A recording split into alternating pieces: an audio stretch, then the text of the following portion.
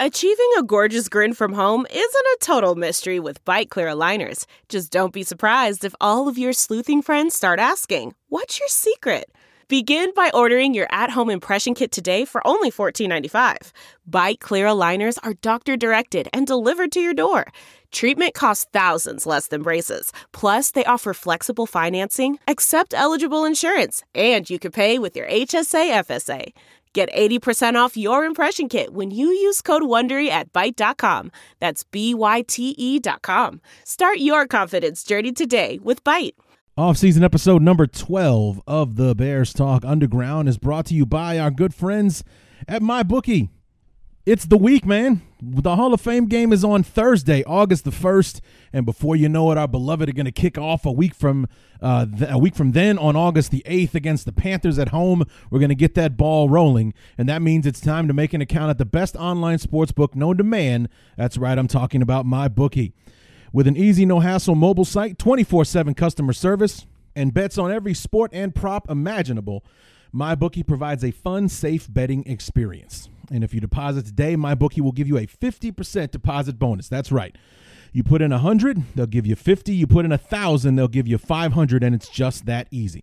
So go to mybookie.ag today and sign up with promo code BEARS100. That's right, BEARS100. At MyBookie, you play, you win, you get paid. Off-season episode number 12 is also brought to you by SeatGeek. Let SeatGeek take the confusion out of your ticket buying experience. Instead of shopping dozens of sites to find the best deal, let SeatGeek do all the heavy lifting for you. Their app scans the web for the best deals for your favorite game, concert, or show and rates them on a scale from 0 to 10 to let you know if you're getting the best bang for your buck. A green dot means great deals, a yellow dot good deals, red dot not so good deals. Use promo code ACAA at checkout to receive $20 off your first purchase. So what are you waiting for? That's promo code ACAA, $20 off your first purchase. That's SeatGeek. Life's an event. We have the tickets. My guest today, the lovely and talented Carolina Teague from Ticket 760 AM in San Antonio, among others. We'll list her credentials there at the beginning. And truth be told, I didn't know what to expect from this conversation. Like I said, she hit me up a few weeks ago, said she'd love to be on the show. She's a Bears fan. She wants to come on and talk Bears. So I'm like, why not? Let's do it. Absolutely. So we got her on the show. We had a great time talking. Hope to have her on again as many times as she'll tolerate me and my questions. So without further ado, off-season episode number 12, the second to last off-season episode of the 2019 campaign. We got one more with Brett Coleman next week, and then we get to the football games. We get to review preseason games. Then the real deal shows up. Oh, I can't wait. It's getting so close. Training camp is underway. Oh, all right. Well, let's talk about it. The Carolina Teague episode of the Bears Talk Underground is coming up right now, so let's get to it.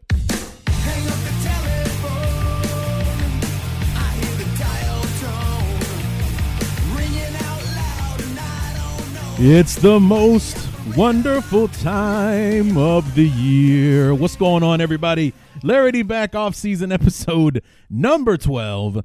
It's the first one since preseason got underway. When the Emory Moorhead episode came out, only rookies had reported. We were still waiting on the vets. We hadn't had our first official practice yet. Well, we're about 4 days into camp.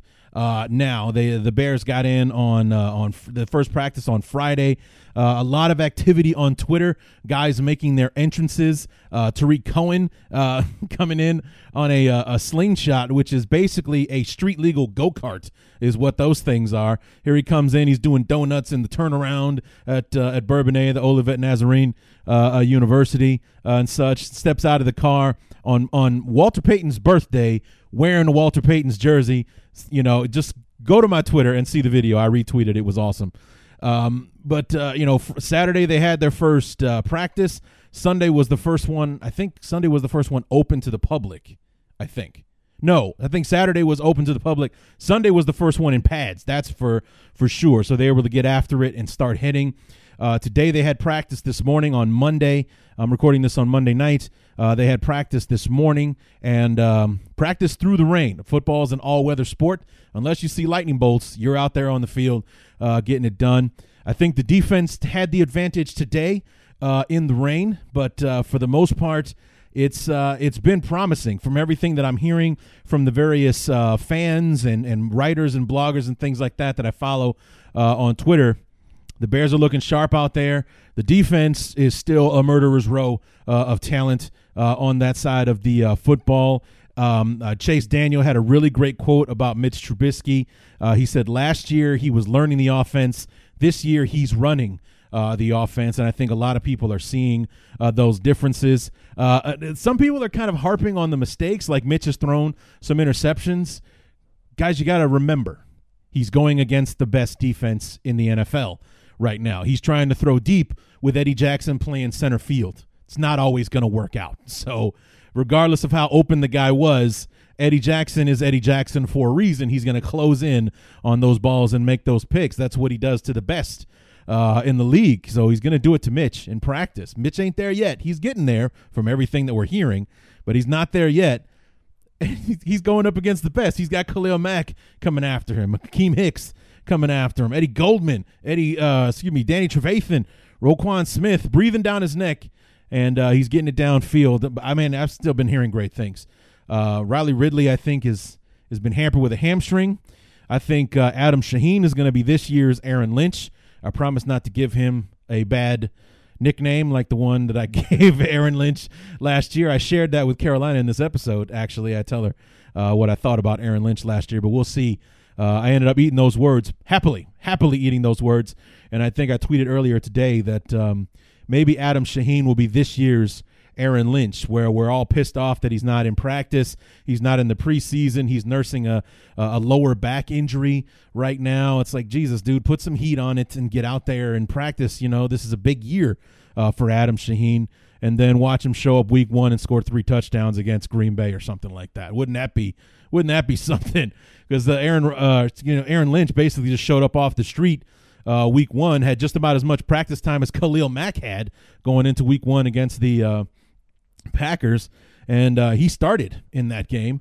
And, you know, I really enjoyed Aaron Lynch being on the team last year. I thought he did a hell of a job, so I'm glad that he's back, and hopefully Adam Shaheen will be this year's Aaron Lynch, where he will kind of be a ghost during the preseason, then show up week 1 and play solid for us, because we could definitely use the alternative to Trey Burton and such. So, but otherwise, everything's been looking good in practice, or so that I hear so far. I'm anxious to see our beloved take the field next Thursday, although I doubt we'll see much of anything that we really want to see in the preseason. If last year's preseason was any indication as to how Nagy is going to handle it, I mean, hell, he might even be more cautious this year than he was last year. He knows.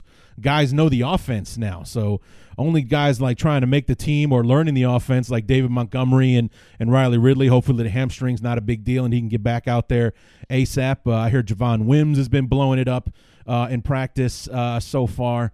Hearing a lot of great things about the team, and most importantly, the kickers are coming with it, fellas. The kickers are coming with it. Both of them have nailed 60-yarders in practice so far. I forget which. I think Elliott Fry. They're swapping days with the kickers, and Elliott Fry had day 1. He missed one kick. I forget what the distance was, but he nailed a 60-yarder to end practice. And then Eddie Pinheiro comes in on the next day, and he missed one. He hit the first 6, missed one from 53, and then went a few yards better than Fry and hit from 63 to close out practice the other day. And I think I don't know if it was Pinheiro again today or Fry, but the kickers have missed like one kick out of 7 or 8. That's the kind of stuff you want to hear. You know, that's what you want to hear. You got all the Bear fans out there watching. They had raining conditions, and I think they said he only missed, whoever the kicker was today, only missed one kick today. So, 7 out of 8, 6 out of 7, whatever it was, that's what you want to hear, as opposed to what we were hearing in like OTAs and minicamp, where we're hitting 3 out of 7 or 2 out of 6 or something like that. I don't know what it was, the peer pressure of their teammates staring them down, or if that super quiet thing that they were doing, the golf thing, I forget what they called it. But, the golf silence that they were doing for the kickers, I guess, is really messing with their brain. But they're back in kind of more of a game element with a crowd around them cheering and things like that. So maybe that's how they're stepping it up, or it's real now.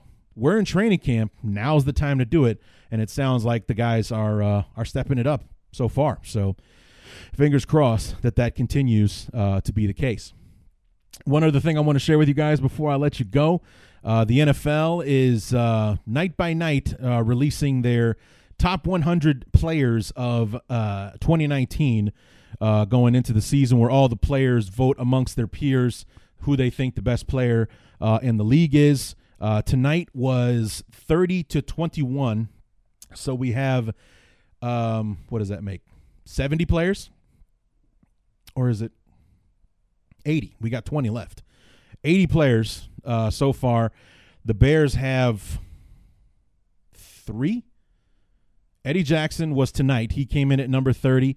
Akeem Hicks was number 39, so he was on yesterday's episode. Kyle Fuller kind of kicked things off. I think I even mentioned that to Carolina when I was talking to her.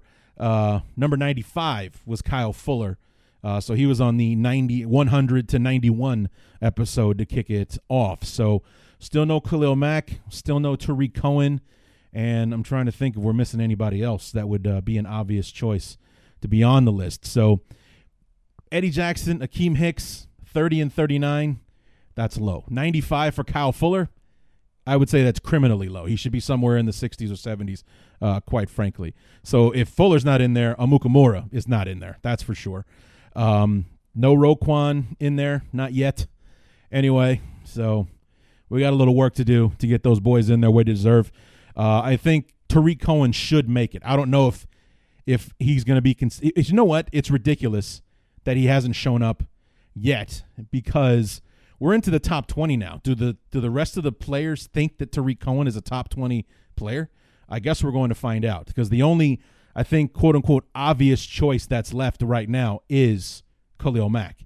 And I would wager, at worst, top 10, he should be in the top 5, maybe even the top 3, with the way that he played last year. Switching teams, basically coming off the street cold and being a monster that helped propel a good defense into greatness and being the best in the league last year. So I expect to see at least 2 more, all of our all-pros and Kyle Fuller, essentially. Akeem Hicks, Eddie Jackson, Tariq Cohen, and Khalil Mack. So that'll give us 5 in the top 100, which is not enough.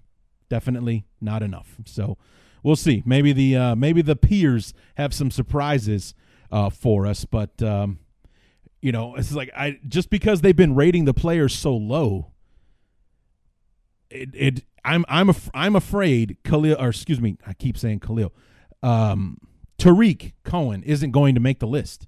I have this weird feeling he isn't going to make the list somehow, because I thought, if he's rated ahead of Eddie Jackson, he would be rated almost 20 spots ahead of Akeem Hicks. I love Tariq Cohen, but everybody with the Bears always gets lowballed. The Bears always get lowballed on these things, and Tariq Cohen hasn't popped up yet, and we've only got 20 players left. So maybe they have mad love for Tariq Cohen amongst the league, and he's going to be somewhere in that 20 to teens area. I fully anticipate seeing Khalil Mack in the top 5 or so in the 10-1 episode. So we'll see how that all unfolds. So anyway, before we get to our new friend Carolina Teague, one more thing. We got Brett Coleman next Tuesday on August the 6th.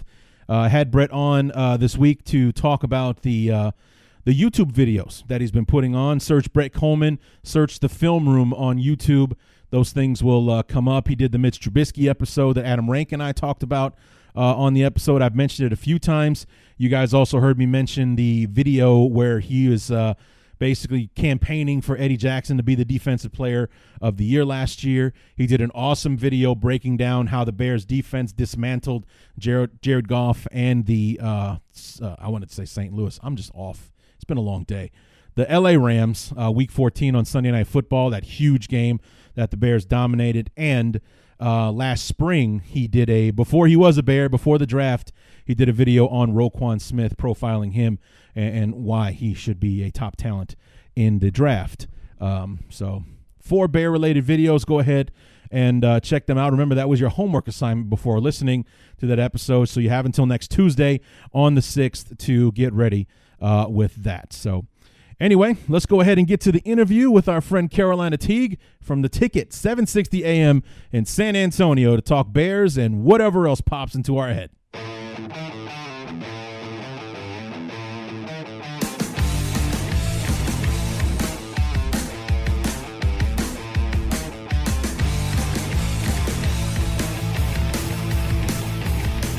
Part number 3 of our interview. Actually, this is part number 4. What am I doing? Part number 4 of our little interview series between our opponent previews and the start of the preseason brings a brand new guest to us, a new friend. It's Carolina Teague from, here, I wrote this down, an on-air personality from the Ticket, 760 AM in San Antonio, correct?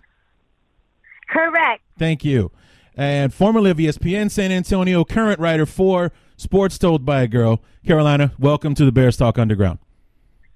Thank you for having me. So how does a Bear fan find themselves in San Antonio, Texas? So, Larry, let me tell you all about how I became a Bears fan in San Antonio, Texas. So I was born in Chicago. I lived there for several years during the 90s. I was a huge Bulls fan. Of course. Loved sports, was obsessed with watching sports all the time. And then we moved to San Antonio, Texas. And my love for the Bears actually started during when the Bears went to the Super Bowl and they lost. And so when Devin Hester did his return that made the touchdown, that's when I fell in love with Devin Hester, right, and fell in love with the Chicago Bears team. I was really upset that they lost, but that's where the ball started to roll. So I kind of came in as a Bears fan when everything was kind of inclining, but then it went down the tank for a while. Sure. And so now it's really exciting to see what's happening right now. So I've been through the tough years with the Bears. Well, you hung in there, and that's admirable. And what's funny is that I've been a fan my whole life. I can't remember a day in my life that I wasn't. What's funny for me is that I started the podcast in 2007, the year after they went to the Super Bowl. So I started the show in 2007 thinking, well, obviously they're going back because they have the whole team. They're still awesome and blah, blah, blah. It was 4 seasons before we made it to the playoffs again in 2010, and then another 8 before we finally made it back last year. So I have been through the lean years as well, trying to get people to listen to this show when we were 3-13 in 2016, when we were 5-11 under John Fox, and I wanted to shoot myself watching us try to play offense each and every week. So I'm definitely on board with you, sticking with the Bears through the leanest of years that we've been through, and happy that it's all come back around and we look like contenders again. Exactly. You know what really bothers me about the fact that I am a Bears fan? That now that we are doing good, I don't know if you've noticed, but a lot of people in the NFC North, like Packers fans, Lions fans, and Vikings fans, they tend to call us bandwagoners. Oh, please. And to me, we are the furthest thing from bandwagoners. Yeah. If anything, Chicago Bears fans are the most loyal fan base. We have been through so much, and the only difference between then and now is that they finally notice us, right? Because we have something to say now. So that's the difference between then and now. So people are starting to notice what we bring to the table and everything that we've been through. And I think to call us bandwagoners, to me, is just insane. So I think anybody who's a Chicago Bears fan is loyal. And I think if you want a good woman in life and you want a loyal woman, what better way than to look for a Chicago Bears fan, because we're the definition of showing loyalty. Amen. Amen to that. And you know what? You're exactly right about that. And it's something that's been kind of crazy to bear witness to. No pun intended, but it just, thinking that well, basically we've been irrelevant in our own division. Before we won the division last year, we were in last place every year for 4 years. So, I mean, we haven't been a factor even in our own division in such a long time. It's crazy that they feel that way, because we've been here the whole time. Go to any road game that the Bears are, there's a pretty good chance that every now and then we might outnumber the home crowd in the teams that we play. Bear fans travel like crazy, and the fact that they say that most of us are bandwagoners, I don't get it. We're definitely more vocal now than we probably have been in the past, but there's still as many of us as there were before this whole thing started. I also find it ridiculous because we have been, like you said, anytime you go on a road game and you see, like, I've gone to Bears versus Cowboys games, anytime you go to see a Bears fan on the road, or even looking at studies, they've shown time and time again that the Chicago Bears have the sixth ranking,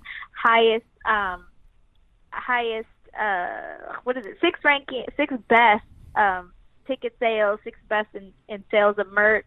Road attendance. They're one of the highest ranking fan bases in attendance every single year. So, I mean, the numbers just keep getting better. They were recently ranked as 8th, but out of 32 teams, that's still really, really good. So I think to call us bandwagoners is pretty ridiculous. They need to do their homework. Yeah, absolutely. So you came along with the team in 06. You were a fan before then, you said? I was a fan so I became a true fan, I would say, when Devin Hester did his return during the Super Bowl against the Colts, and then we lost against Rex Grossman. Ugh. Or we're not lost against Rex Grossman. No, that's not too inaccurate. That's what happened. We lost to him. It was his fault we lost that game, so that's not completely incorrect.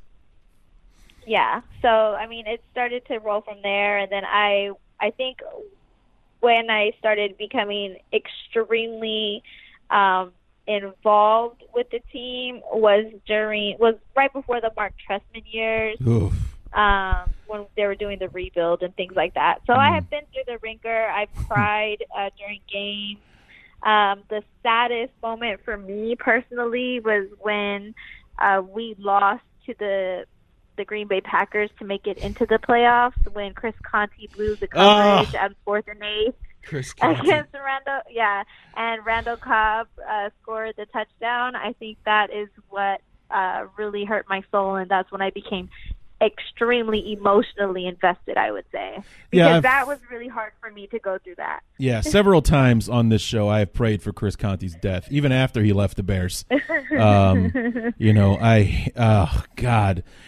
had a couple of times we played the Buccaneers, so I had a couple of guys from a Buccaneers podcast on the show, and they're feeling our pain because Chris Conte has been with the Buccaneers since he left Chicago. He followed Lovey down there when he was the coach for a couple years, but so they are feeling our pain. I don't think he's on the team anymore, so that might be over with, but they were feeling our pain. Like, yeah, we get it. Chris Conte is terrible. Yeah. Don't know how he keeps floating around in the league, but there he is. Yeah, they have clips of him getting slapped around all over YouTube, but my thing is what that taught me, having somebody like Chris Conte on the team, what that taught me was the importance of a safety.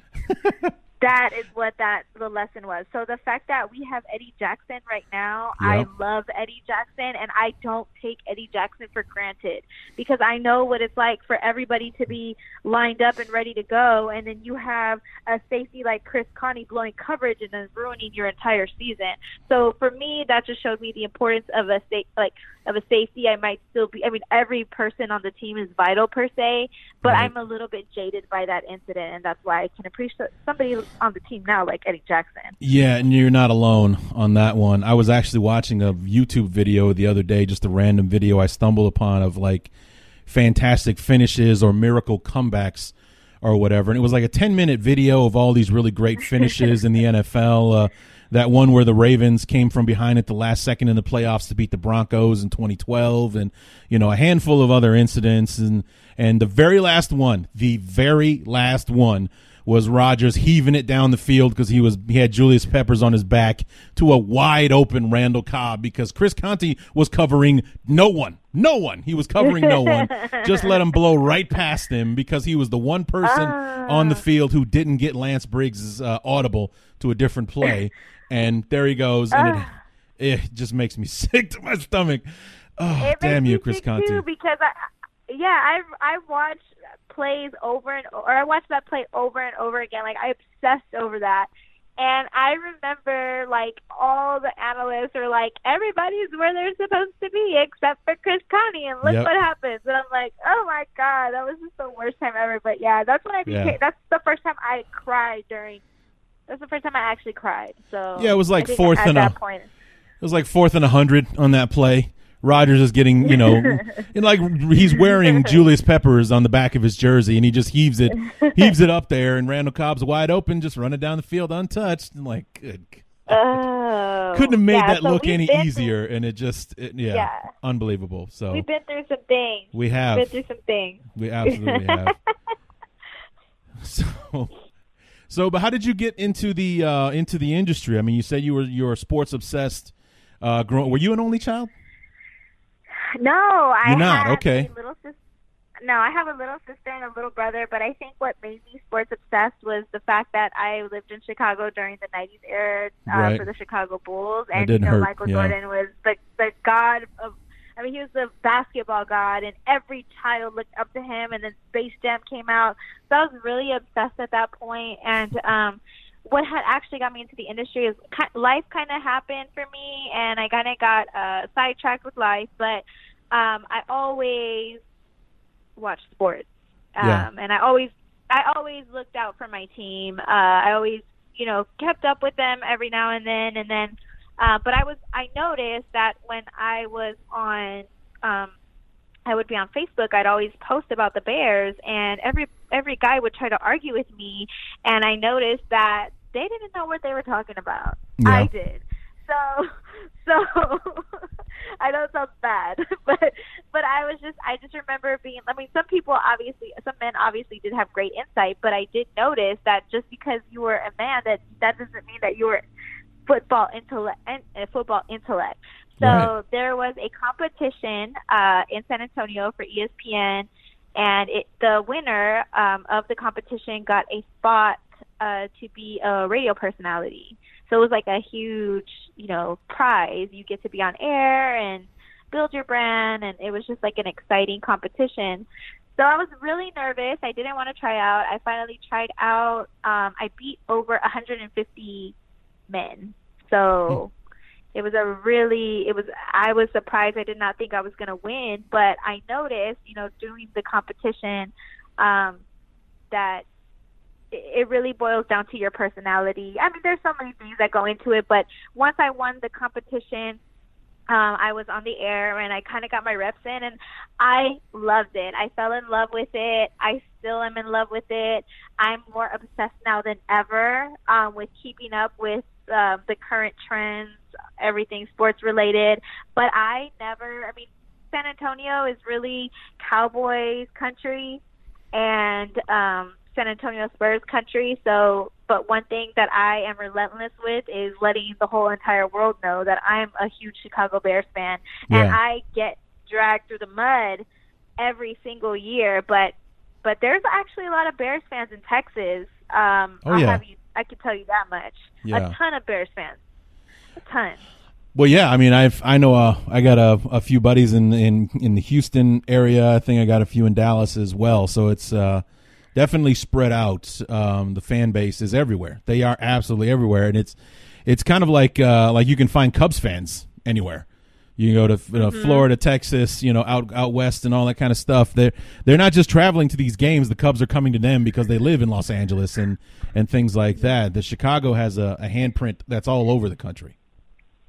Yeah, and we actually roll really deep. When we go to Cowboys games, we're like a family. When we go to Cowboys games,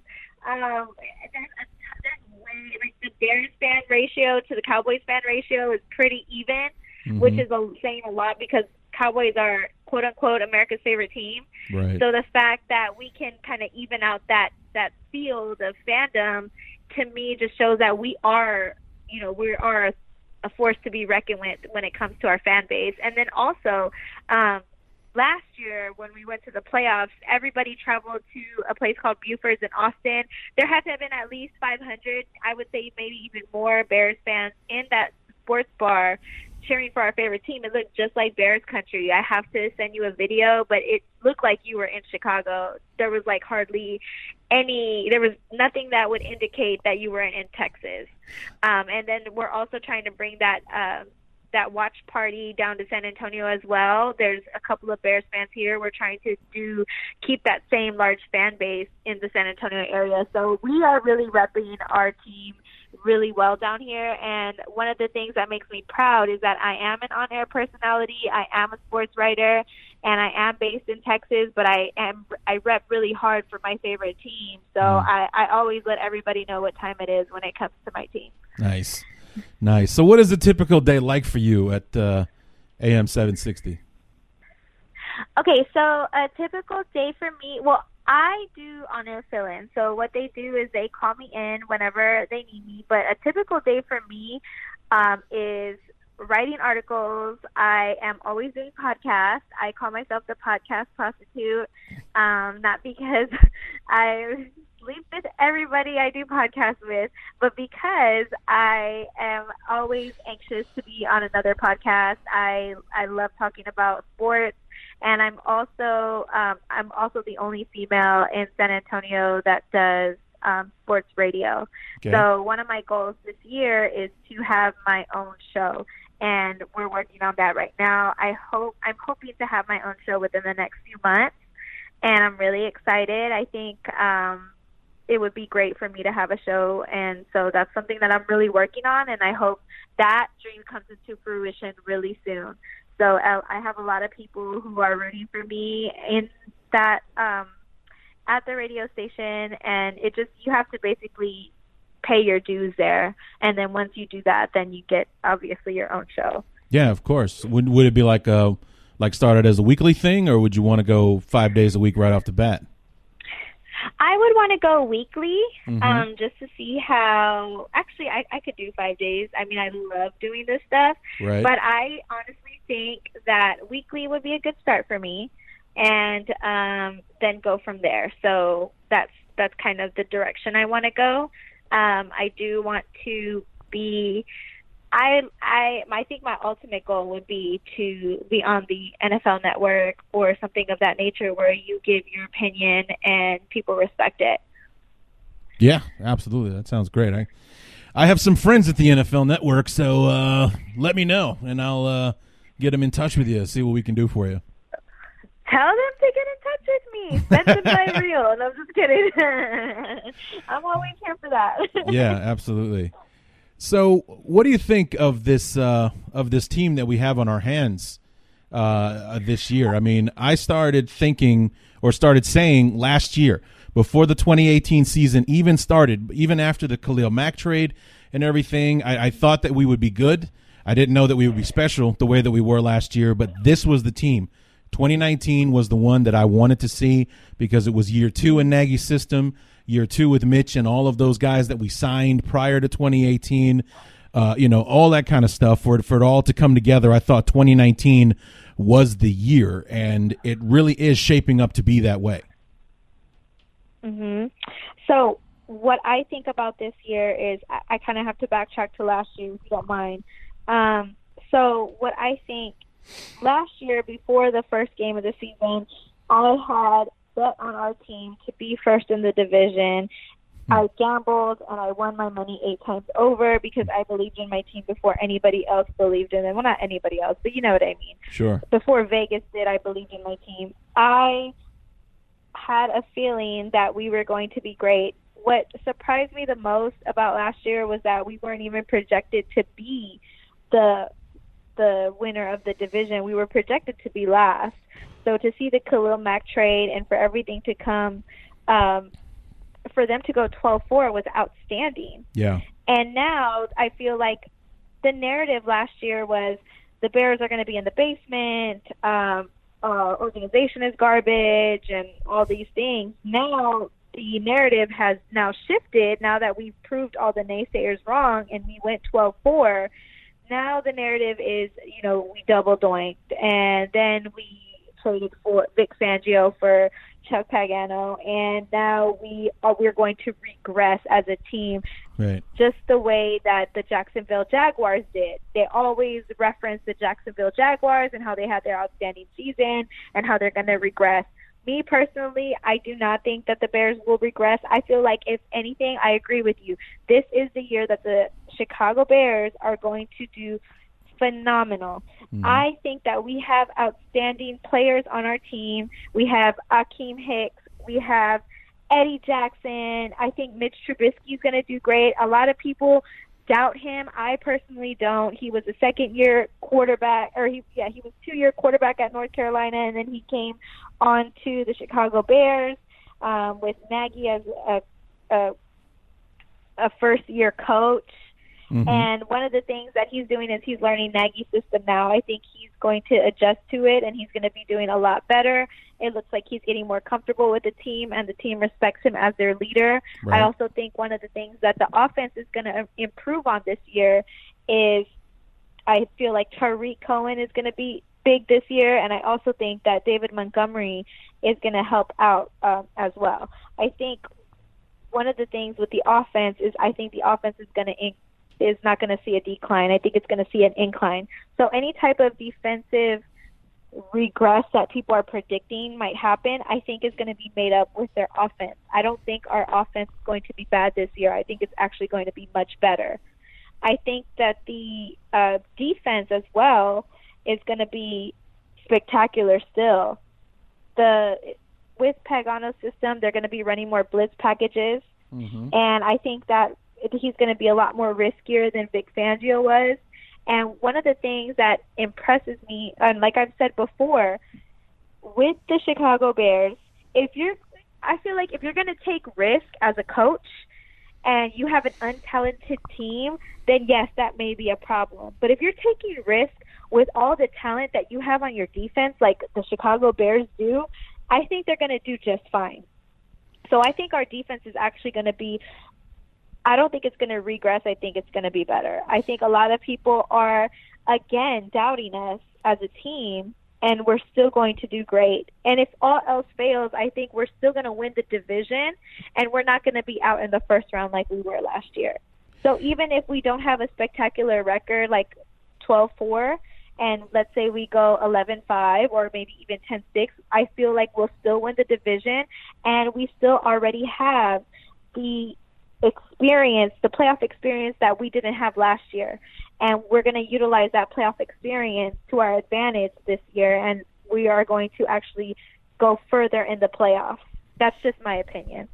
Well, I'm on board with all of that. I believe you're absolutely right. I mean, and the funny thing, when people talk about regression on defense because we lost Vic Fangio, number one, I think they're not giving Pagano enough credit for what he did when he was a defensive coordinator in Baltimore, and also just the fact, I think they're also kind of taking something away from the talent we do have on defense. Like, I don't think it matters, honestly, who the defensive coordinator is, whether it was Chuck Pagano or Todd Bowles, who took the job with Tampa Bay under Bruce Arians and things like that. With the horses that we have on defense, all you need to do is turn them loose, and they'll make plays, just like they did last year. I mean, I love Vic Fangio and everything that he did. I wish he was still here, but Ryan Pace did an amazing job putting this team together, and those guys are ready to roll. The only thing that I think can hurt the defense is injuries. That was the one thing we were really able to avoid last year, was injuries. Hopefully we can do that again. If we do, the Bears are going to be fine on defense. Are we going to be number one again? Who knows? Probably not, but we'll still be one of the best defenses in the league. And then on offense, I think David Montgomery is going to be huge for us as well. I think having that running game is going to open things up in the passing game, and Mitch is going to be a beast this year. So, I mean, the criticism on Mitch is fair because he was inconsistent last year, but when he needed to step up, he stepped up every single time. So I have faith in Mitch and what he can do this year, and everything that everybody's saying about him and OTAs and all that kind of stuff is all the stuff that you want to hear. Like, he is not making the same mistakes. He is 10 times better than he was last year as far as his command of the offense and all that kind of stuff. That's why I was looking forward to this year, because I knew that would probably be the case. Yes, and I agree with you when it comes to that. I think that the only thing that would stop the Chicago Bears this year is injuries, because we have a ton of talent on the defense. And I want to point something out with the offense as well that I think is really important. I think Tariq Cohen is going to be double teamed a lot, and with that I don't think we'll have an issue with that like we did last year, because David Montgomery averaged 1,000 yards for each year in Iowa when he was playing for them.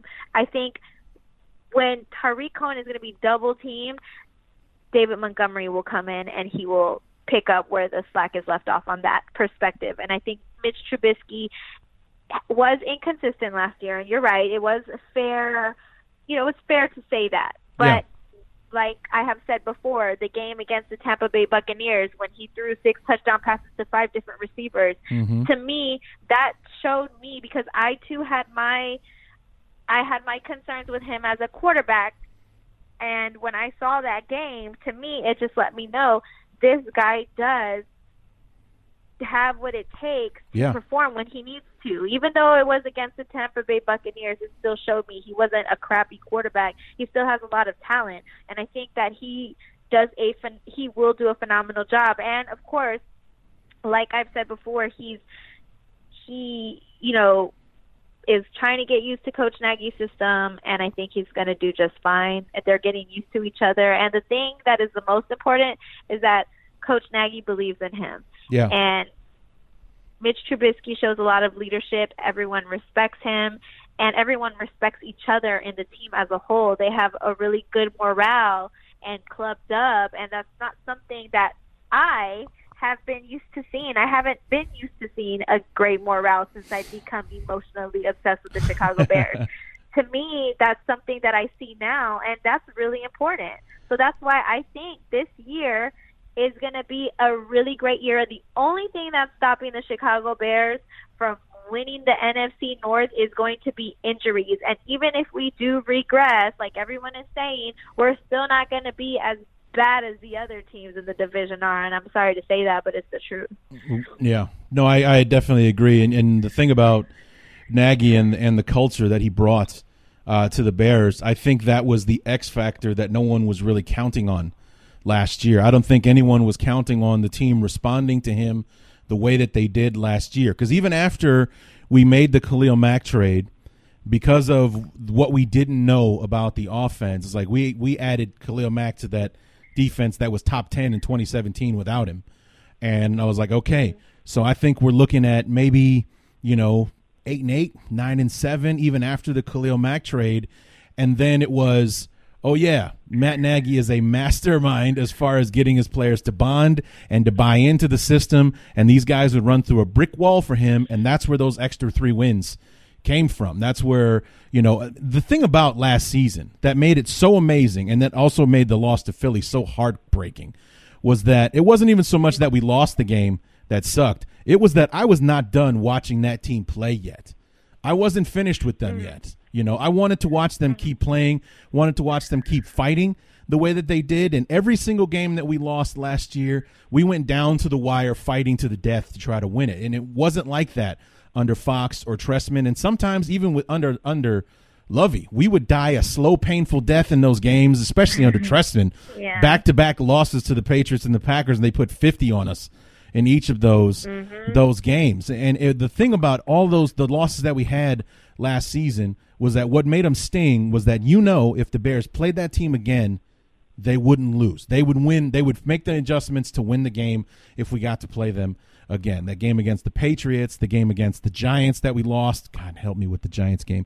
And, obviously the Philly game, if we get a second bite at the apple with Philly a week after that, we don't lose to Philly the second time. So, I mean, it's just the team was entertaining to watch. They were always in every game, win, lose, or draw, and that's what made them so fun to watch, and that's why I can't wait to see what they're going to do this year. I just feel like they're ready to go. They're ready to go. They're talking like they're ready to go. The expectation is amongst the players that's where they expect to go. Not like last year when they were just happy to be there, happy to win 12 games, happy to be in the playoffs. Isn't this great? Nobody thought we were going to be here, and here we are. Now everyone expects you to be there, no matter what the naysayers say. Everyone expects the Bears to be good. Everyone, even those who say they're not going to be good, still thinks the Bears should make the playoffs this year, or that they have the talent to do it, and will be surprised if they don't. So I think that that the Bears are ready to roll, and I can't wait to get started. We got training camp starting this week, and it's the beginning of it all, and I am jacked.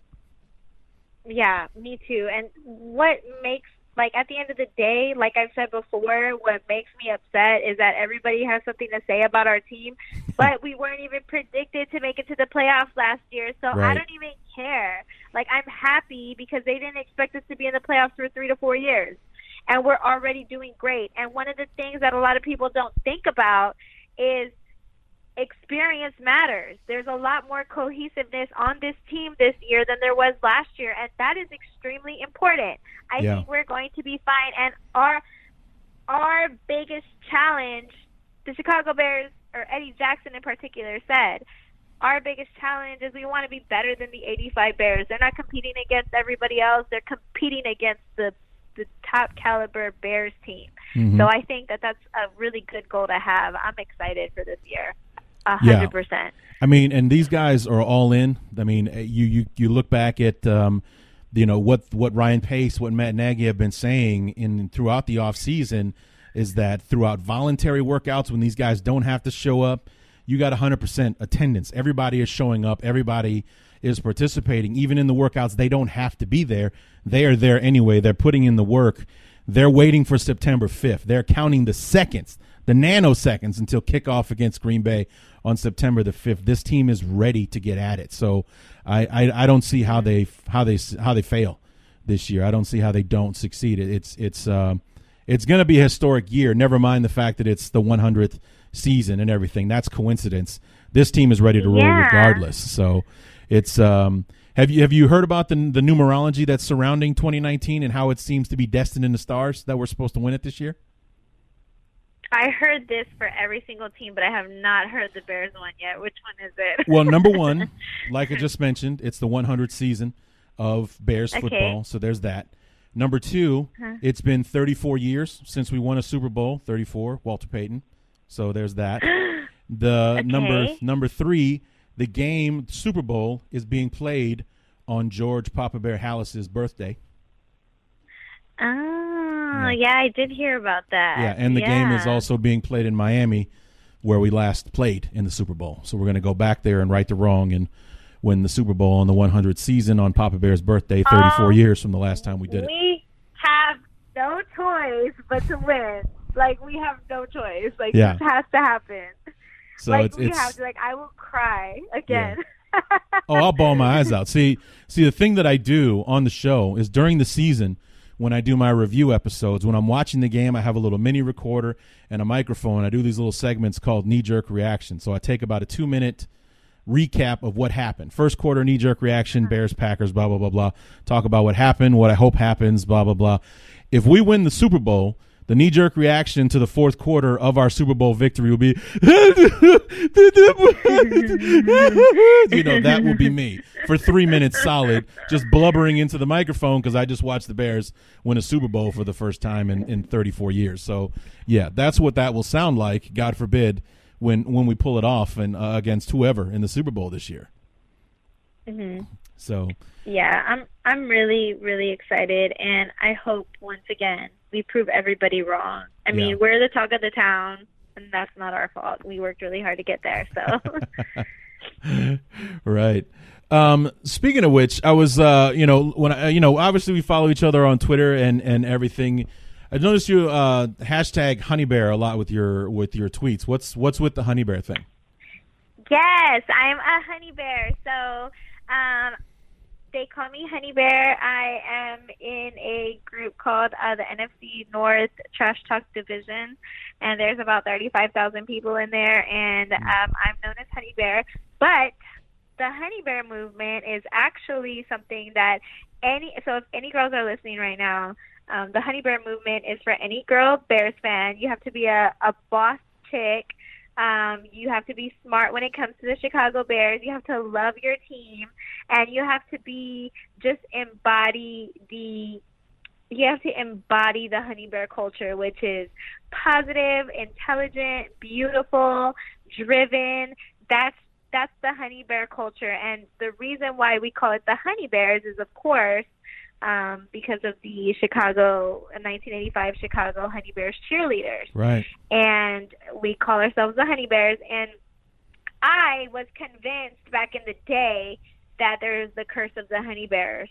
Yeah, and sure. I had started a petition on change.org to bring back the Honey Bears.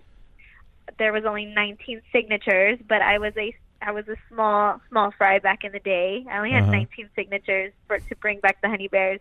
But I feel like there was a curse because Virginia McCaskey had gotten rid of the Honey Bears after that season. So I felt like there was a definite curse because of that. But there's not a curse anymore because we actually brought it back in a different way. We're bringing back the Honey Bear movement. We want all the women Bears fans to solidify and come together and work together just to show our support for the team. Nice. Very nice. And you're right. There is a kind of like the curse of the Billy Goat for the Cubs. There has been kind of that legend of the curse of the Honey Bears because 85 was the last season that the Honey Bears were in existence, and that's, of course, the last time the Bears won a Super Bowl. So, yeah, that was legit for a while. I mean, we still haven't won a Super Bowl, but we've been back since then. So maybe that's kind of when that one died out a little bit. But that curse of the Honey Bear thing was for real. That was for real, but the thing is, we feel like we can reverse it if we reincarnate it in a different way. So we bringing it back with the hashtags on the internet. Any woman that is driven, beautiful, confident, and is a Bears fan can be a Honey Bear. So it's not just me; it's any woman that's listening right now. So to me, that's a huge thing. Nice. Women coming together to show love for their team. So when I was surfing your Twitter, or actually it was Instagram. Actually, I'm not a big Instagram guy. I barely go on there. But I was looking at your Instagram today, and I saw you in a wrestling ring. What the hell was going on there?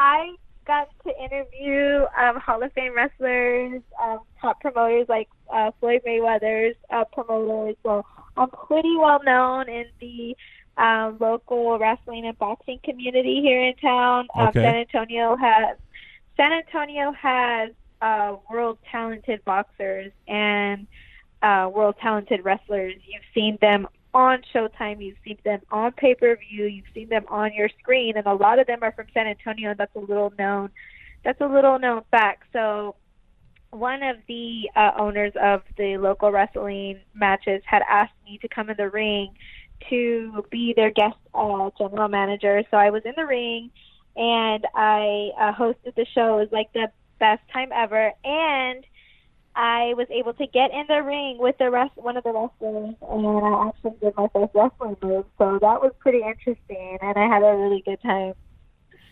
What did you do? So I kicked him with my heel. Oh, boy. I kicked him with my heel because he kept flirting with me. He kept trying to tell me that he was going to take me out on a date. I kept rejecting his advances. He got on the mic, and he was being really disrespectful. So the owner gave me permission to kick him in the ring in front of everyone with my heel, and backflipped, and he ended up losing the match to his opponent because of my kick. So I was really excited that I got to help him lose that day. Well, that'll show him. Yeah, that'll show him. But we had a good time. I love wrestling. I love boxing. I just like anything as sports in general. But I really have a special place in my heart for the local talent because I feel like anybody, that's local can be the next huge thing. So that's really cool. Yeah, a friend of mine works at the Performance Center in Orlando for WWE. He's been out there for several years now, at least 5 or 6.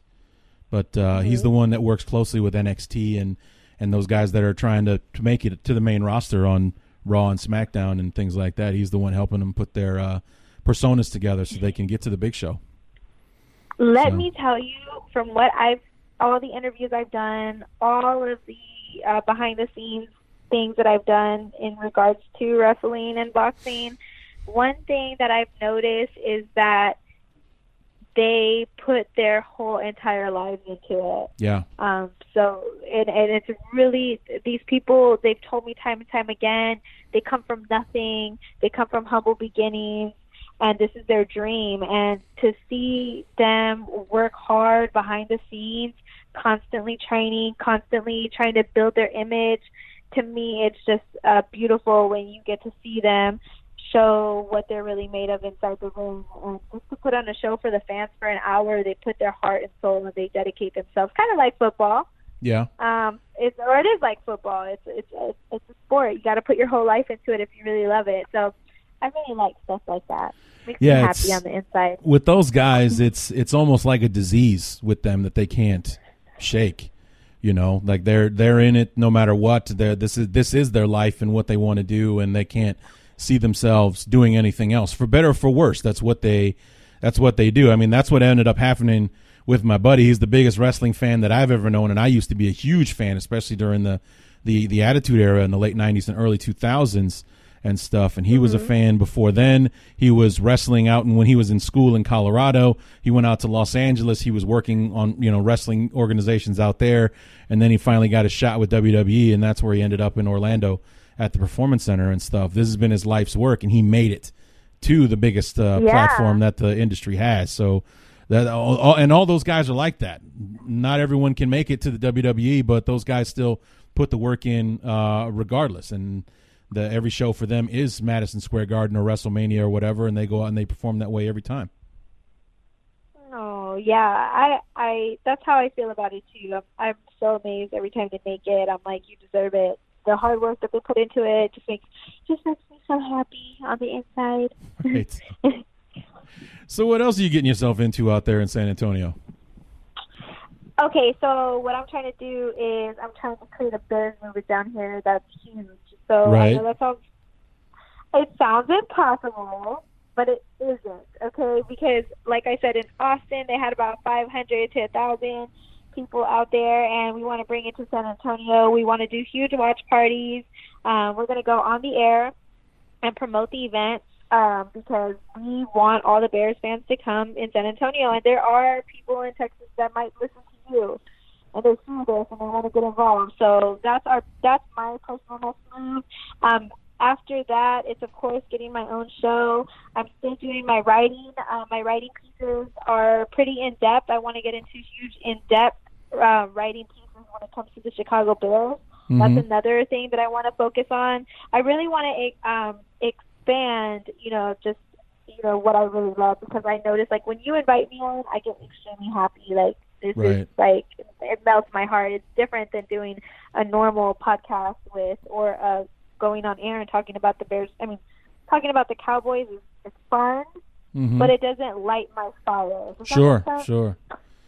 Yeah, no, I get it. So like I like talking about the Cowboys. Don't get me wrong. I think they're great right now. Well, I mean, not as great as us, but I think they're great.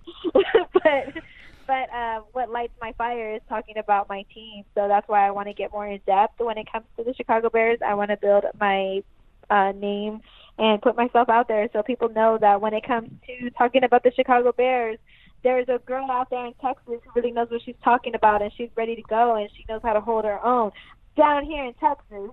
Amen. That's awesome. Well, you know what? It's amazing what you're doing down there, and it's been fun having you on there. Just a couple more things before I let you go. The NFL. You can go all day, honey. Okay, let's do that then. Whatever you want to do. The NFL Network started their annual top 100 players in the NFL thing, and I've never really been a fan of the show because for many years no Bears really ever made the list. So, but their debut episode was last night, and we only had one guy in the top from 100 to 90. We had Kyle Fuller came in at number 95. I was just wondering who you think. I mean, aside from the obvious, Khalil Mack, he'll probably be somewhere in the top 10, or at least he better be anyway. But who else do you see making that list? Okay, well, I think they would be doing a disservice if they did not put Prince Amukamara in the top 100. I think he deserves to be there. He got a pick 6 last year, and he actually did a really good job with coverage last year, so I think he deserves a spot as well. I also think Akeem. Did they say they didn't do Akeem Hicks? Did they? Not yet. They only did the first. They only did the first 10. So they did did the first 10. 100 to 91. I thought they were going to put. They said they were going to go to commercial, and they were like, when we come back, we're going to announce number 95. And I thought they were going to announce Akeem Hicks, but they announced Kyle Fuller. Right. I think Akeem Hicks should make the list. Yep. I think obviously Khalil Mack. We already said that. I think that Tyreek Cohen should make the list as well. All the Pro Bowlers who made it should make the list, hands down. Yeah. Yeah. No, if they don't put the Pro Bowlers on the list, then they're tripping. And I think, they're tripping if they don't put all the Pro Bowlers on the list. And I also think it would be nice for them to put Roquan Smith on the list. I think he's extremely slept on. So I would like to see him on the list as well. So I think all the Pro Bowlers for sure. And I would like to see Prince Amukamara in there and Roquan Smith. So, I mean, I would love for them to put the whole team on the list, but I mean, they can't. Let's put all 53 of them in there. The hell with it. Put all 53. Yeah, except for Parkey. Right. For Parkey. Oh, dear God. So, yeah. Well, except for Parkey and Adrian Amos because he traded and went to the Green Bay Packers, and that's not good. So. Yeah, and you know what? I don't even get me started on that because I can go into that if you want to. What bothers me about that, or can I go into it? Go ahead, girl. Okay, so this whole Adrian Amos thing, I mean, everybody's like giving us flack about how we lost somebody really good, XYZ, or whatever, but he really didn't fit our system, and I think Clinton Dix fits our system a little bit better when it comes to that position. So I think that we did a pretty even trade. I don't think we downgraded. And I also find it really funny how Packers fans were trying to tell us that Adrian Amos was trash, even though we picked him up in a late round draft pick. And I'm going to give Ryan Pace phenomenal credit for being able to pick talented players in late round draft picks. That's another story for another day. Yeah. I think that that just because we lost him doesn't mean that we are doing ourselves a disservice. Even though he's on the PUP list right now, I still think he's going to be okay. Yeah, I don't think that's anything to panic about. The PUP list is, he suffered a knee injury at the end of the offseason program, but he didn't tear an ACL or anything like that. And if we learned anything from Nagy and the way he handles the team in the preseason, he's going to baby them before we get to the regular season. I mean, I'm going to make a confession. I thought Aaron Lynch was the biggest mistake we ever made during the preseason last year. Okay, I didn't even call him by I called him out of his name for the entire preseason last year because he had I think it was a hamstring or something at the end of OTA or in OTAs, didn't participate in the OTAs to nurse that injury. Barely, I don't think he played at all in the preseason or anything like that because of some kind of, I think it was a shoulder, whatever it was. I called him Sandy Vagina is what I called him. He got sand in his vagina, so he's not playing in the preseason. I was really irritated with Aaron Lynch, and now, hindsight being 2020 and going back, I regret it all because Nagy was just saving him for the regular season and keeping him healthy. We don't want to put you out there and re-aggravate it and everything, and that's what he's doing with Clinton Dix. He's he tweaked his knee or did whatever he did. It's not a serious injury, but we're going to baby him on his way so he's ready week 1 against Green Bay because that's the priority, not week 3 against the Colts in the dress rehearsal game. No one cares about that game, especially Matt Nagy. So he wants the guys ready to go week 1, Thursday Night Football against the Packers. And starting on the PUP list, it gets people nervous because if you're on the PUP list when the season starts, you miss the first 6 games. But what a lot of people don't know is that when you're on the PUP list in the preseason or in training camp, you can come off the list at any time. Literally at any moment, Ryan Pace can activate him, and he'll be active on the roster and anything. So it's not anything that we need to be panicking about or anything like that. And I was thinking that's the card he's going to pull. He's going to make him active again before the season starts. So I don't think he's going to be missing out on those 6 games. That would be terrible if he did that. Then that would just prove that the trade wasn't a win-win like they had said it was. Yeah, so I think he's definitely going to be ready for the season opener. I think he's going to. I'm excited to actually see how they both perform that day. That's something I'm actually looking really forward to. Well, that's definitely going to be one of the storylines going into that game. And, the other thing is the Packers made a huge investment to get Adrian Amos. 4 years, $36 million, so much guaranteed money. The Bears signed Clinton Dix to a 1-year, $3.5 million deal. So if it doesn't work out, we're only stuck with him for one season, and we'll move on to somebody else. So, I mean, it's a risk versus reward thing, and it's much heavier on the risk side with Green Bay than it is with the Bears. Even if Clinton Dix doesn't work out, we're only stuck with him for one season, then we can move on to somebody else. The Packers have guaranteed money invested in Adrian Amos, so if he sucks this year, they're stuck with him for at least another year or two before they can move on from him. So it's the Bears won this swap, if you will, on all sides, in my opinion. I do. I agree too, because this Clinton Dix didn't really have the greatest season in 2018. Right. But what this allows him to do, to have a 1-year deal, is allows him to rebuild his value on the free agent market, and he can perform his butt off this year, and he could potentially re-sign with the Chicago Bears for a longer deal, or he can move on to the next team, or the Bears can pick up somebody else. So I think, like you said, the Bears did win on this trade. They have an opportunity to either have somebody who's really hungry to sign on with the best team in the NFC North with a ton of talent, or they can let him go and get somebody else who fits the system better. Yeah, because it's usually amazing how much a guy plays, or how well a guy plays, when he doesn't know where his next paycheck is coming from. Exactly. So, you have that. You have the 1-year prove-it deal. You have this culture that he really wanted to be a part of. He has openly said, I took less money from the Bears to play in Chicago because I wanted to be a part of this. He's in the same backfield with his college teammate, Eddie Jackson. They were at Alabama together. So you have all of that, mix it up in a pot, and I think we're going to get a pretty good stew out of this. So I think we're going to be just fine with Clinton Dix, even though Packer fans are absolutely falling over themselves to show us, oh, this is where Clinton Dix screwed up here. He took a bad angle there, bad coverage here, missed the tackle there, blah, blah, blah. It's like, okay, that was in Green Bay.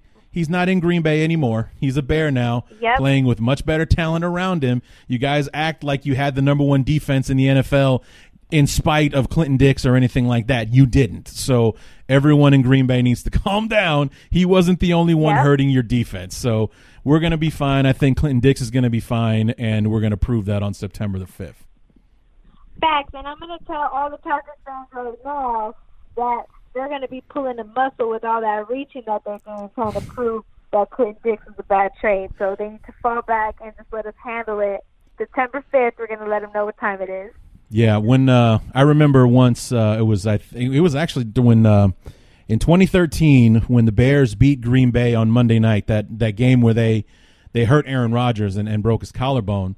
I remember tweeting out that all of the excuses being thrown around by my Packer coworkers are making for an unsafe work environment, because they just had one excuse after another about where that thing went wrong, why the Bears shouldn't have won that game. If Rodgers had played the whole game, we'd be fine, and blah. I was like, dude, Jay Cutler didn't play in that game. We played with our backup quarterback too, and we kicked your ass. So what now?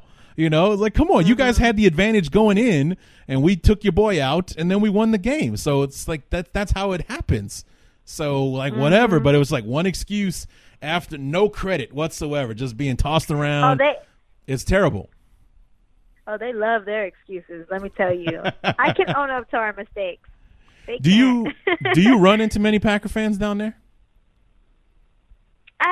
Yeah, I actually do. One of my best friends, she's a Packers fan, but she's not my best friend during the season.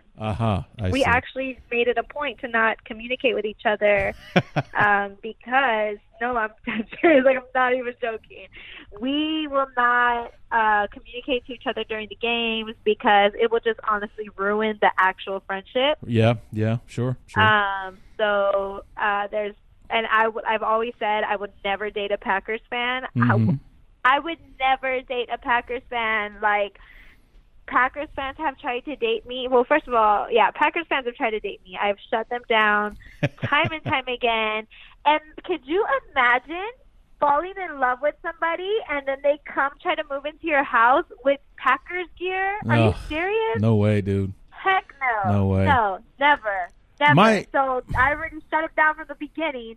If you're a diehard Packers fan, there's absolutely no way. If you are attracted to me, there's no way we could ever date. I would fall on the floor if somebody tried to walk in the door with a green and yellow banner. Yeah. That just wouldn't fly with me. So as far as like running into Packers fans here, yeah, they're here. They're around, living in La La Land and living in Grand Delusion. Right. You know, they used to come out the woodwork over here whenever our season was terrible and we were doing bad. They loved to rub it in our face. But now that, you know, we're doing great, I don't know what happened to them. I think we need to do a missing persons report. There you go. Because something happened to them and they're gone. Like, I don't know what happened to them. So I got to find out where they're at. Well, you know, that was the thing. Now. When in 2010, when they beat us and went to the Super Bowl that year, I used to work in a call center for AT&T at the time. And all of a sudden, we had a lot more Packer fans in the center than we had before the Super Bowl. And, you know, the reason that I personally would never date a Packers fan is because Packer fans suck. They suck because like you said, they love to rub it in. They you know, they're terrible winners, and they're obviously, as I mentioned before, they're horrible losers as well. But you know, they don't. It's like, dude, you actually have a better team. You were supposed to win. So what are you bragging about? What are you bragging about? And even if the Bears had won, I expected them to win. So that's what I thought was going to happen. I'm not going to rub it in your face because we won. We were supposed to win, so we did. And it just, you know, like, they have no decorum when it comes to that kind of thing, and it makes me crazy. And that's why I hate Packer fans above all else. Yeah, they have excuses, a whole list of excuses. And I have been through, I know you have probably too. Yeah. We've been through the ringer. We've been through the bad years. We went through the Trestman years. We went through the John Fox years. Year after year after year, I have been shouting my team from the rooftop how much I love them, even though everybody clowns me and roasts me all these years. But now that it's our time, I have every right to rub it in your face just like y'all rubbed it in our face. So that's what I'm doing, and I can't find everybody now. Right. I let everybody rub it in my face, and now everybody's gone, and I can't find them. So I'm just wondering where everybody's at. I'm going to do a missing persons report. Packers fans, wherever you guys are at, I'm going to put an Amber Alert out for y'all. I don't know where you guys are. Nice. I know that you guys make excuses for last year, even though y'all were projected to be first in the division, but you ended up going 6-9-1, and the Vikings were better than you guys. I don't know why you guys are being delusional and thinking that you're going to be beating us this year, but this is not going to happen. I am fully on board with that statement. My name is Vikings fans are realistic. Yes. At the minimum. Yeah. They're realistic, and they have arguably one of the best quarterbacks in the NFL right now, Aaron Rodgers, and you guys can only go 6-9-1, even though there was injuries, and they make excuses about that. That's the best you could do with him. Get out of here. I ain't got time for that. And they think that just because he's healthy, even though he's been hurt 2 years in a row and he's getting older every year, they think that this new coach, or the fact that it's not Mike McCarthy, is the magic wand that's going to repair a couple of things. And what's worse about it is that the other people, quote-unquote experts, are convinced of that as well. That's why they have the Bears finishing below the Packers in their projections and things like that, just because Aaron Rodgers is healthy. The Mike McCarthy thing is over, so that won't be a distraction anymore. So the Packers are full steam ahead, and they're ready to roll. I just don't see it. I really don't. And it's not my Chicago Bear bias or anything like that. This is my completely objective looking at the team. I don't see what everybody else sees when it comes to Green Bay. I just don't see them being that team this year. I just don't. So I don't understand where it is that it's coming from, and that it's more of a consensus than anything that it's going to happen that Green Bay is going to finish ahead of Chicago this year. I just don't see it. Or even ahead of the Vikings. And that's the thing that I tried to. I mean, we got a crawl before we walk, guys. Do you think you could beat the Vikings first? Okay, next. Right. So yeah, it's ridiculous. Damn those Packer fans. And well, you know what? Deserve it. I know everybody might be listening right now thinking that we're just acting crazy, but we deserve this moment. We've been working really hard for this. We deserve this. Yes. You know what the problem with Packer fans is? They're spoiled. That's what the problem is. Packer fans are spoiled, so they act like spoiled little children when things don't go their way because they're used to getting their way. They had, 15 years or whatever with Favre before he moved on, and now it's been, another 10, 12 years with Rodgers. So we're talking about a quarter century, if not more, having one of the best, if not the best quarterback leading their football team, and the team has been prospering because of it. And now their quarterback is getting old. They don't have an heir apparent coming up behind him or anything like that. The other teams in the division are getting better and catching up and or passing them in the division. And they don't know how to handle it because for the last 20 plus years, everything has gone Green Bay's way. So they are reacting like a petulant little bratty child who isn't getting its way right now and lashing out at everyone else because they're not getting what they want. Exactly, and they don't see that their organization's on the decline. But whatever. And we as Bears fans, we've been the ramen noodle soup of the NFC North for quite some time. We've eaten our chicken ramen for a long time.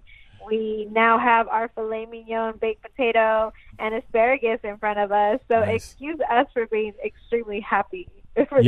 So okay? I mean, my favorite moment of all of last season was when we showed our dominance and we showed that Khalil Mack was so dominant that he could sack Aaron Rodgers with his booty. So, I mean, that's how awesome Khalil Mack is. He could run into you backwards and sack you with his butt cheeks. That's how awesome Khalil Mack is, and that's what's coming. That's what's coming for Aaron Rodgers on September 5th. Is booty sack part number 2. That's what's coming Aaron Rodgers' way on Thursday, September 5th. I can't wait to see it. Me either. Carolina, thanks so much for coming on the show. Tell us where we can find you online. You can find me on Twitter at Carolina Teague _ I cater to my Bears fans. I also cater to the local fans over here, so definitely talk about the Bulls from time to time, which is my team. But I'm mostly talking about the Spurs, Cowboys, Bears. Actually, I talk about anything popping in sports. So if you like a good sports following, you like women, then you can definitely follow me. If you want to follow me on Instagram, I'm at Carolina Teague _ and sportsastoldbyagirl.com. You can check out my articles and keep up with me whenever you want to. Carolina Teague, thanks so much for coming on. We'll talk to you again real soon. Thank you, Larry.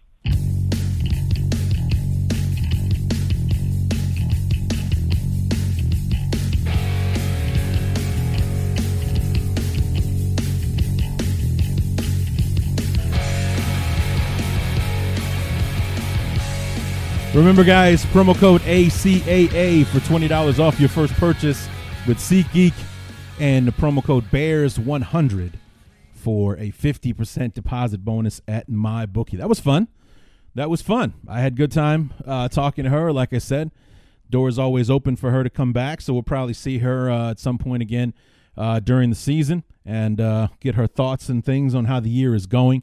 And,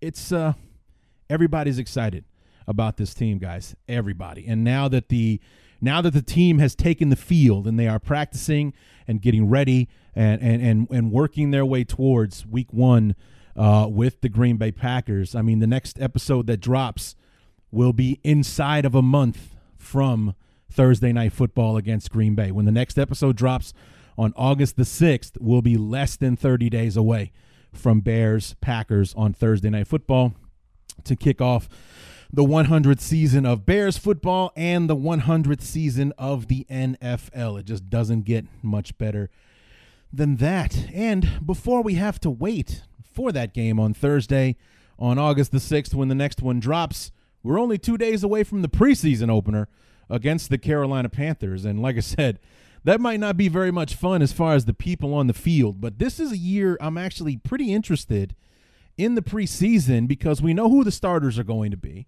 And a year removed from Nagy's first preseason where the starters barely saw the field last year, and considering this is year 2 on the offensive side, we might see the starters even less. I mean, I would dare to say we'd probably barely even see them dress in these football games this preseason. But we know who our starters are because we brought just about everybody back this year. We brought everybody on the offensive line back. We brought all of our receivers back and even added a couple to them.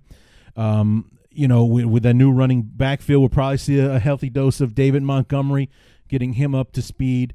But for the most part, I expect a lot of Tyler Bray, a lot of Chase Daniel, and a lot of second-teamers to be playing this year. And that's what's going to be interesting because they're going to fill in the blanks for the back half of this 53-man roster and answer these really interesting questions that we have about how this roster is going to be constructed, because we have, strangely enough, one of the deepest wide receiver rooms in football right now.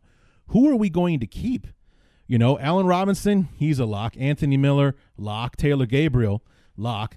Javon Wims so far has been a beast in OTAs, mini camps, and so far in training camp as well. Riley Ridley's a draft pick, and he was performing his ass off in OTAs, or so I hear from the beat writers and such. We also have Emmanuel Hall, an undrafted rookie free agent that we signed from Missouri, who's got a big ceiling. We signed Marvin Hall, kick returner / speedy wide receiver from the Atlanta Falcons, and there are probably even a few guys in there that I'm forgetting. Oh, well, like Tanner Gentry, who's a preseason Hall of Famer. You know what I'm saying? This is the guy that tears it up. This is his time of year. And right now, he's probably like 7 or 8 on the depth chart. It's like, how many of these guys are we going to keep? How many tight ends are we going to keep? Is the Adam Shaheen situation going to influence that at all? On the defensive side, how many pass rushers are we going to keep? We've been hearing good things about Matu Betts. Obviously we have Khalil Mack, Aaron Lynch, Leonard Floyd, and such. Does Isaiah Irving come back? Does Kylie Fitz make it back on the team? So on and so forth. Who are our inside linebackers going to be? Are the 4 guys that we had last year, are we set there? Trevathan and Roquan starting, Iggy and Nick Kwiatkowski behind them. Is that the tandem that we're going with there? Do we even keep a fullback this year? Maybe that's where we're going to earn that extra roster spot this year. Michael Burton is with the Saints now. When I don't think we have a true blue fullback. Maybe that's what Bradley Soul is going to be. He's going to be that lead blocker / tight end guy. That's why he's wearing 85 this year instead of 79. He's going to be more of a fullback instead of a tight end for us this year, an H-back, if you will. So I'm really interested to see, and I think the preseason is where we're going to answer a lot of those questions, where we get to see those guys out on the field. Well, Ryan Nall, who was a hell of a player for the Bears in the preseason last year, the running back out of Oregon or Oregon State, one of the two, had a really good preseason last year, was on the practice squad all of last season. Will he be able to earn a spot in the room? And who is that going to cost? I mean, is it going to be a very, very interesting cut-down day after the Bears play the Titans to close out the preseason? Labor Day weekend is going to be very, very interesting to see, because then maybe there's somebody that the other teams cut, the Bears claim, and then they got to get rid of somebody else that they wanted to keep at the beginning. So very, very interested to see how this all unfolds. I will be watching the preseason, hopefully a bit more intently than I did last year. I was just getting bored with the fact that I didn't know who most of these guys were. I'm going to pay attention this year because it's going to be important to know who the back half of our roster is going to be, who of the 90 is going to fill in like those last 7 or 8 spots, because it's a 53-man roster. And I would say that we're set at about 40 or 40, somewhere in the 40s, I would think, 42, 43, somewhere in there. So we're looking to fill 10 spots with about 50 guys, and wanting to see who those spots are going to be earned by and things like that. I'm very, very interested to see how that all goes. So anyway, that is going to do it for off-season episode number 12 with Miss Carolina Teague. I had a lovely time with her. Hope to have her back soon.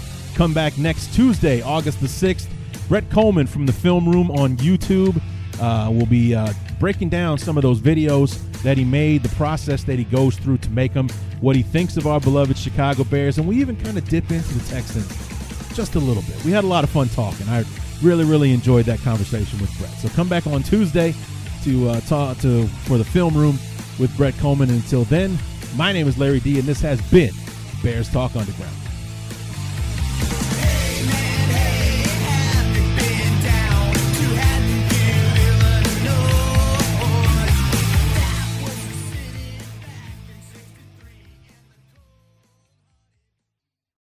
There are some things that are too good to keep a secret. Like how your Amex Platinum card helps you have the perfect trip. I'd like to check into the Centurion Lounge. Or how it seems like you always get those hard-to-snag tables. Ooh, yum. And how you get the most out of select can't-miss events. With access to the Centurion Lounge, Resi Priority Notified, and Amex card member benefits at select events, you'll have to share. That's the powerful backing of American Express. Terms apply. Learn more at americanexpress.com/withAmex. That's not just the sound of that first sip of Morning Joe. It's the sound of someone shopping for a car on Carvana from the comfort of home. That's a good blend. It's time to take it easy, like answering some easy questions to get pre-qualified for a car in minutes. Talk about starting the morning right. Just like customizing your terms so your car fits your budget. Visit Carvana.com or download the app to experience car shopping the way it should be. Convenient, comfortable. We're driven by the search for better. But when it comes to hiring, the best way to search for a candidate isn't to search at all. Don't search. Match. With Indeed. Leveraging over 140 million qualifications and preferences every day, Indeed's matching engine is constantly learning from your preferences. So the more you use Indeed, the better it gets. And listeners of this show will get a $75 sponsored job credit to get your jobs more visibility at Indeed.com/match. Just go to Indeed.com/match right now and support our show by saying you heard about Indeed on this podcast. Indeed.com/match. Terms and conditions apply. Need to hire? You need Indeed.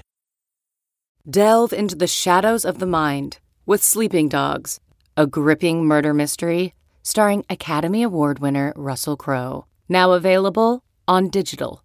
Crowe portrays an ex-homicide detective unraveling a brutal murder he can't recall. Uncovering secrets from his past, he learns a chilling truth. It's best to let sleeping dogs lie. Visit sleepingdogsmovie.com/Wondery to watch Sleeping Dogs, now on digital. That's sleepingdogsmovie.com/Wondery.